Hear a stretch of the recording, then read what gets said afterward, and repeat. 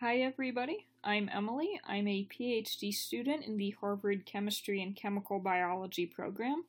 Today I'm talking with Dr. Jessica Ray, an assistant professor at the University of Washington in the Department of Civil and Environmental Engineering, who has a research program on developing ways to remove contaminants from urban stormwater.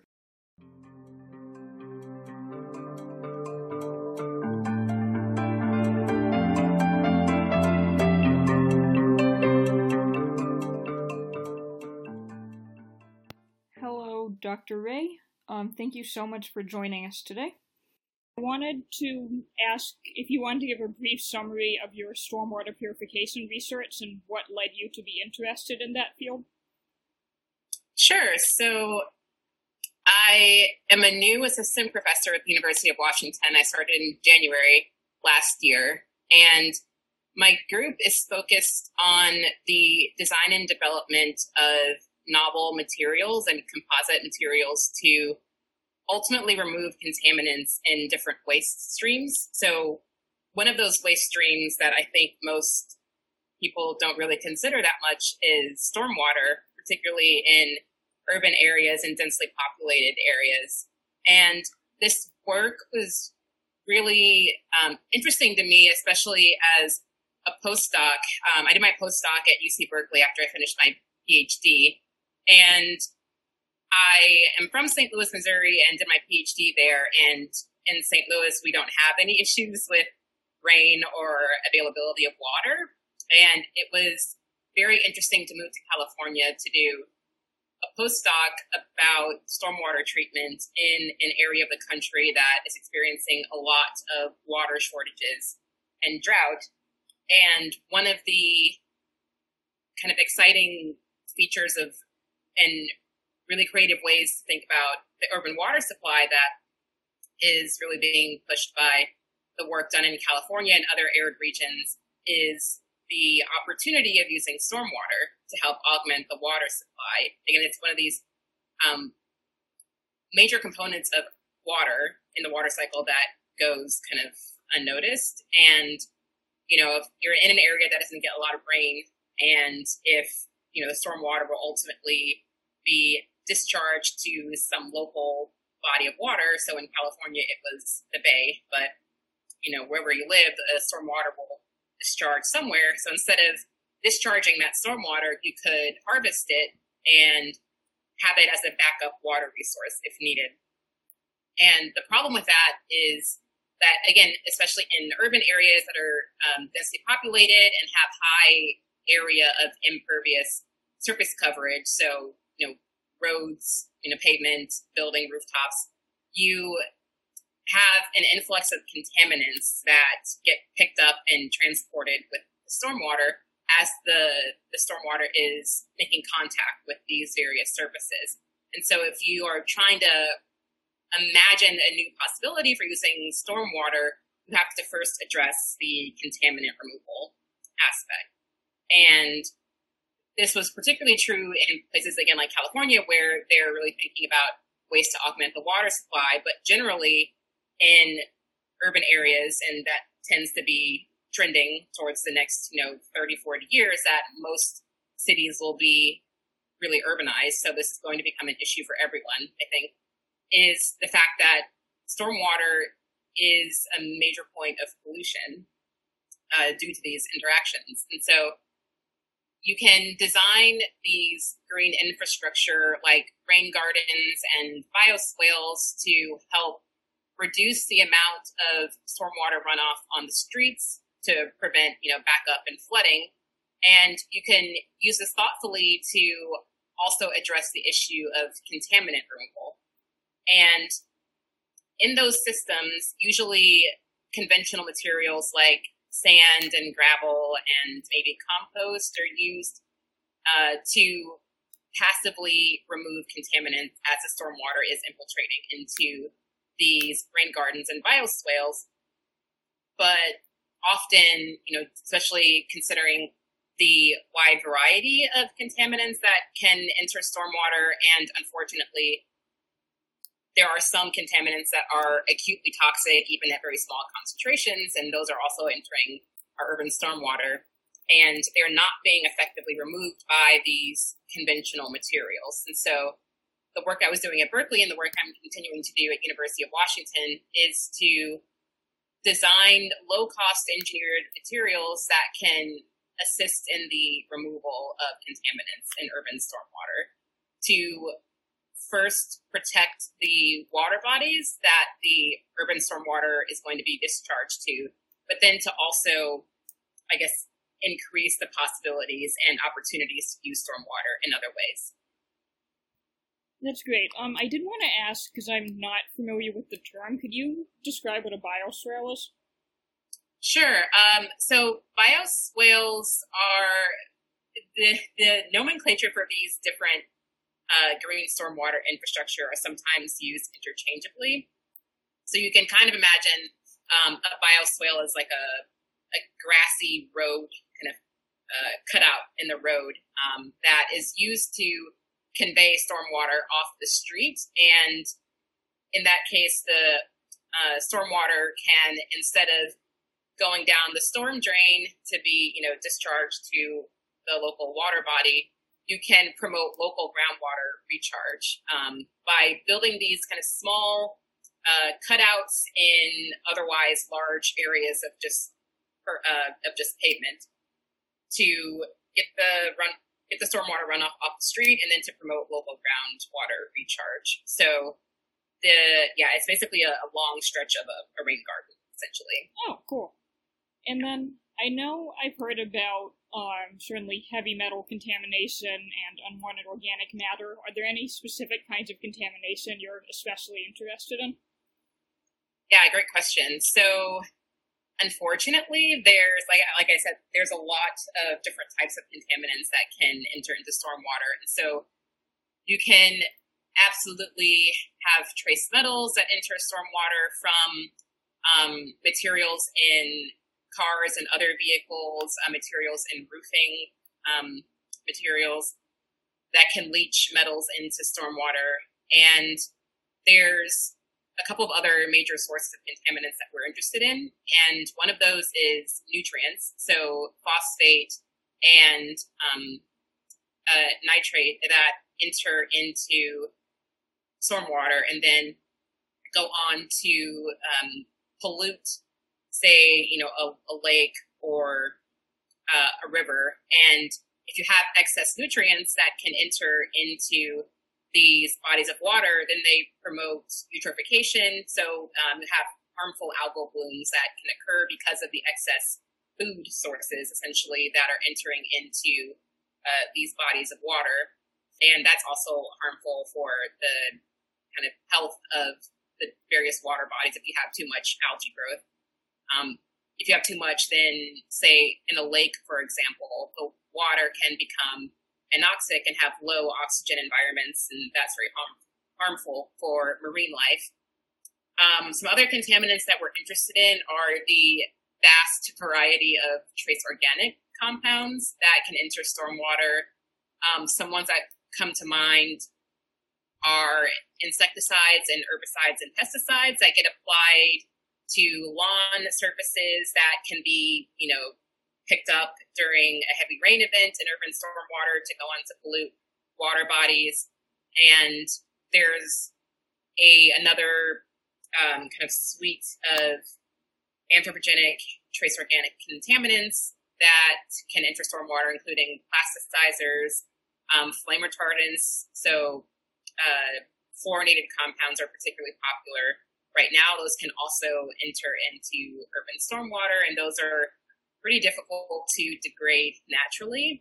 And so it's important to remove those types of organic compounds before they reach the water body.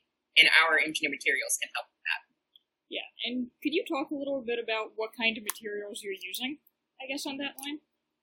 Sure. So we wanted to be thoughtful about ways to enhance contaminant removal, but also maintain appropriate hydraulic conditions. So, for example, if you're thinking about adding reactive media into a rain garden that has, soil and gravel and sand, then what you don't want to do is to add a reactive material that, absorbs a lot of water or causes some weird short circuiting or obstruction to flow of water. So we don't want that.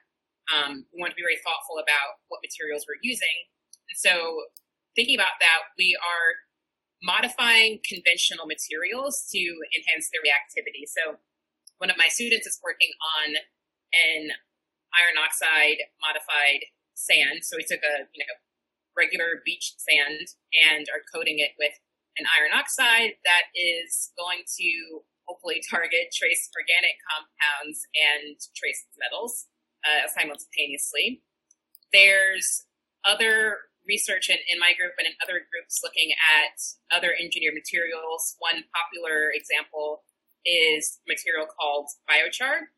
So bio comes from biomass. So some biomass feedstock options include wheat straw, rice hulls, wood, other food waste products that you can pyrolyze at high temperature, and then they create, by doing that, you're creating a charcoal, essentially. Mm-hmm. And the biochar are very carbonaceous, as you might imagine, and have very high surface area and high porosity. So contaminants can diffuse into the biochar pores and be absorbed onto the biochar surface for really effective removal. And it's great because it can remove a wide variety of contaminants, which is what we want in urban stormwater treatment, something that is not a solution for one particular class or type of contaminant. We want something that's going to be able to target a bunch of different contaminants. Yeah, and I imagine biochar is probably reasonably inexpensive and reasonably readily available. Is that a reasonable thing to say? Yes, exactly. One of the advantages of using biochar compared to activated carbon, which is the material that you would find in, say, a Brita water filter, and it's also the material that's used in water and wastewater treatment, is that the generation of activated carbon usually involves a lot of chemicals and activation of coal. So it's it's contributing to greenhouse gas and global climate change. Whereas by taking a food stock that would perhaps end up in a landfill to, release methane, or you could, so another common application of biochar, or the original application, I should say, is actually as a fertilizer or a soil amendment to help with crop growth, because biochar can help retain water and it adds nutrients to crops as they're growing. So it's already intended for soil amendment, and you can do some simple modifications, or with the correct choice of biomass feedstock, you can get high reactivity of contaminant removal as well. So you get a dual benefit there with biochar. That's really cool. On the topic of things that could be used for fertilizer, I know when I've worked with phosphorus in the past, we've run into the problem that it's not super earth abundant, and anything you want to use it on scale, you're competing with agriculture, which uses it as a fertilizer. When you remove phosphorus contamination, is that something you can circle back into the use stream? Right, good question. So our group is also interested in the future in designing materials that are selective and targeting certain types of contaminants. And, one obvious approach would be to target those contaminants that are acutely toxic and really harmful. So we want to remove those from water. And another approach would be to do a targeted approach in removal of a certain compound or species like phosphate, and then to eventually recover the phosphate after you do the selective removal. So that's something we're absolutely interested in. And there's been a lot of really cool work in what's called source separation. So designing toilets differently so that the urine is separated from the solid waste, because a lot of the ammonia in particular that contributes to excess nutrients in water bodies comes from urine. And so if you can extract the ammonia from the urine, then you can help eliminate that source of contamination. And so you can think about a similar approach for a phosphate and selectively recovering that, and then, or selectively removing that and then recovering it, so that you can kind of think about it in a more cyclic and circular approach of taking the phosphate that's already, that already exists, and capturing it and then reusing it, instead of having to rely on overmining of phosphorus ores, which is going to be a problem in the near future. Yeah, I've heard timelines as short as 50 years, which is not long. It's alarming. Yes. Very alarming. So another contaminant you mentioned you were working on were polyfluorinated alkyl substances. Yes. Do you want to talk a little bit about where those come from and why they're particularly concerning in the environment? Sure. So they're referred to as PFAS, and that stands for per and polyfluoroalkyl substances, as you mentioned. And they're problematic for a couple of reasons. They are acutely toxic, which is really bad for us, and they also bioaccumulate in mammals and other aquatic life. So there's lots of opportunity for exposure, and it's because of their intended application, which is as a flame retardant. So, if you think about materials around your home that are coated in flame retardants to help reduce the risk of fire, that's a benefit, right? We don't want things to catch on fire. So the flame retardants that we apply have to be very stable, and they can't degrade at high temperatures, and they shouldn't, in general, be easy to degrade because of that application. And in these PFAS, the way that's achieved is that, for example, in perfluoroalkyl substances, these compounds have a unique structure where there's a carbon fluoride backbone, so a series of carbon and fluoride groups, and then at the end of the compound, it's terminated by an acid like sulfate or carboxylic acid. And so the carbon fluoride bond in particular is very thermodynamically stable, and it's difficult to degrade. So if you have PFAS in your wastewater, and that wastewater is being treated at your local wastewater treatment plant, odds are those compounds are still going to persist even after a barrage of treatments. And so that will eventually end up polluting your drinking water source, and then the cycle continues. So they're called forever compounds because of this property and how difficult they are to degrade.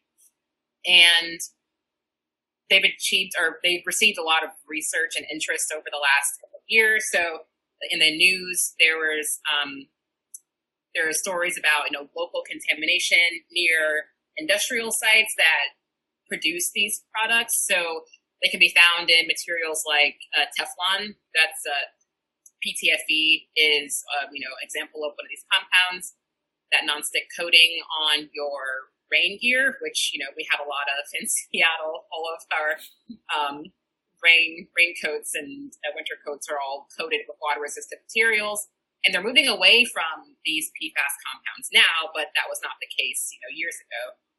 And it's because of this general wear and points of entry into water that is really problematic for us because of, again, how difficult these compounds are to degrade. So you can use materials like biochar to absorb these PFAS, but then, of course, you have to deal with the potential destruction of these compounds, which is also desired, right? We can't just remove them, we have to degrade them, hopefully. So, yeah, they're very problematic compounds, but, of course, again, they serve a very useful application. So there's this give and take of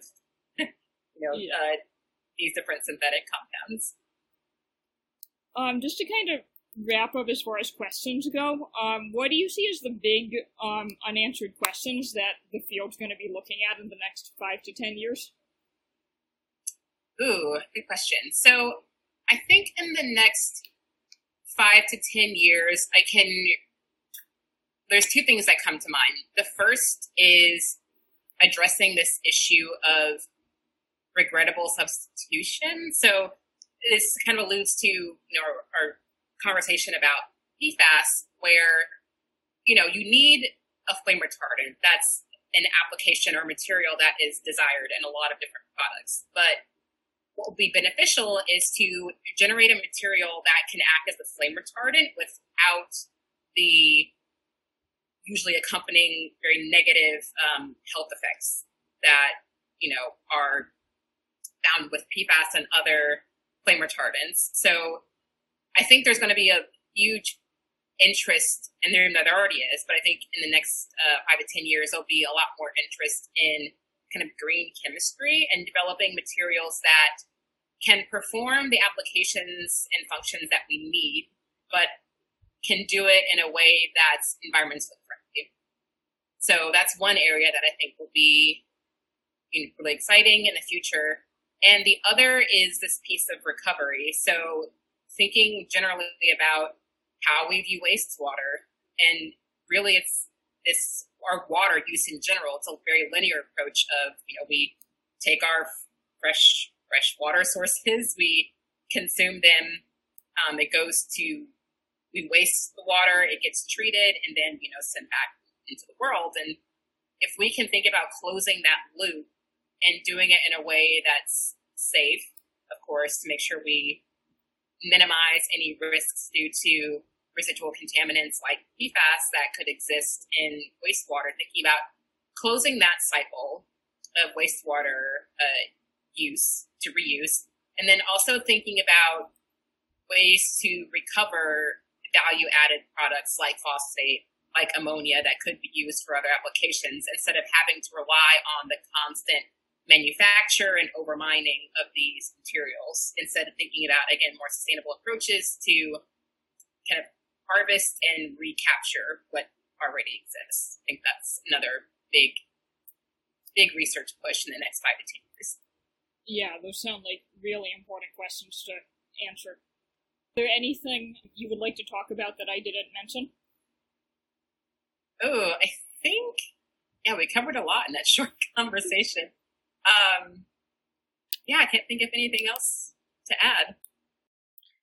Okay, well, thank you so much for talking with us today. I learned a lot about stormwater contamination, and I'm hoping all our listeners have enjoyed this as well.